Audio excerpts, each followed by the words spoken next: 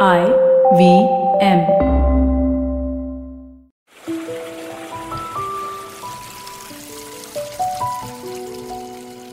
Water, water everywhere, and not a drop to drink.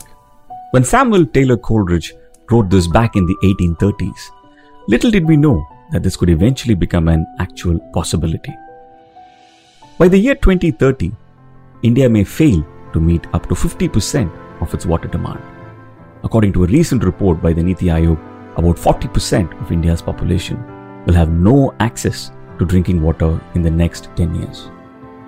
Hello, I'm Karthik Nagarajan and welcome to this brand new podcast, Voices for Water, where we find out how this great Indian water challenge can be solved together. Water is a complex and dynamic resource whose management is fragmented across policies, departments, users and uses. Voices for Water by the India Water Portal is an attempt to understand where we stand with regard to water policies and conservation and where we are heading.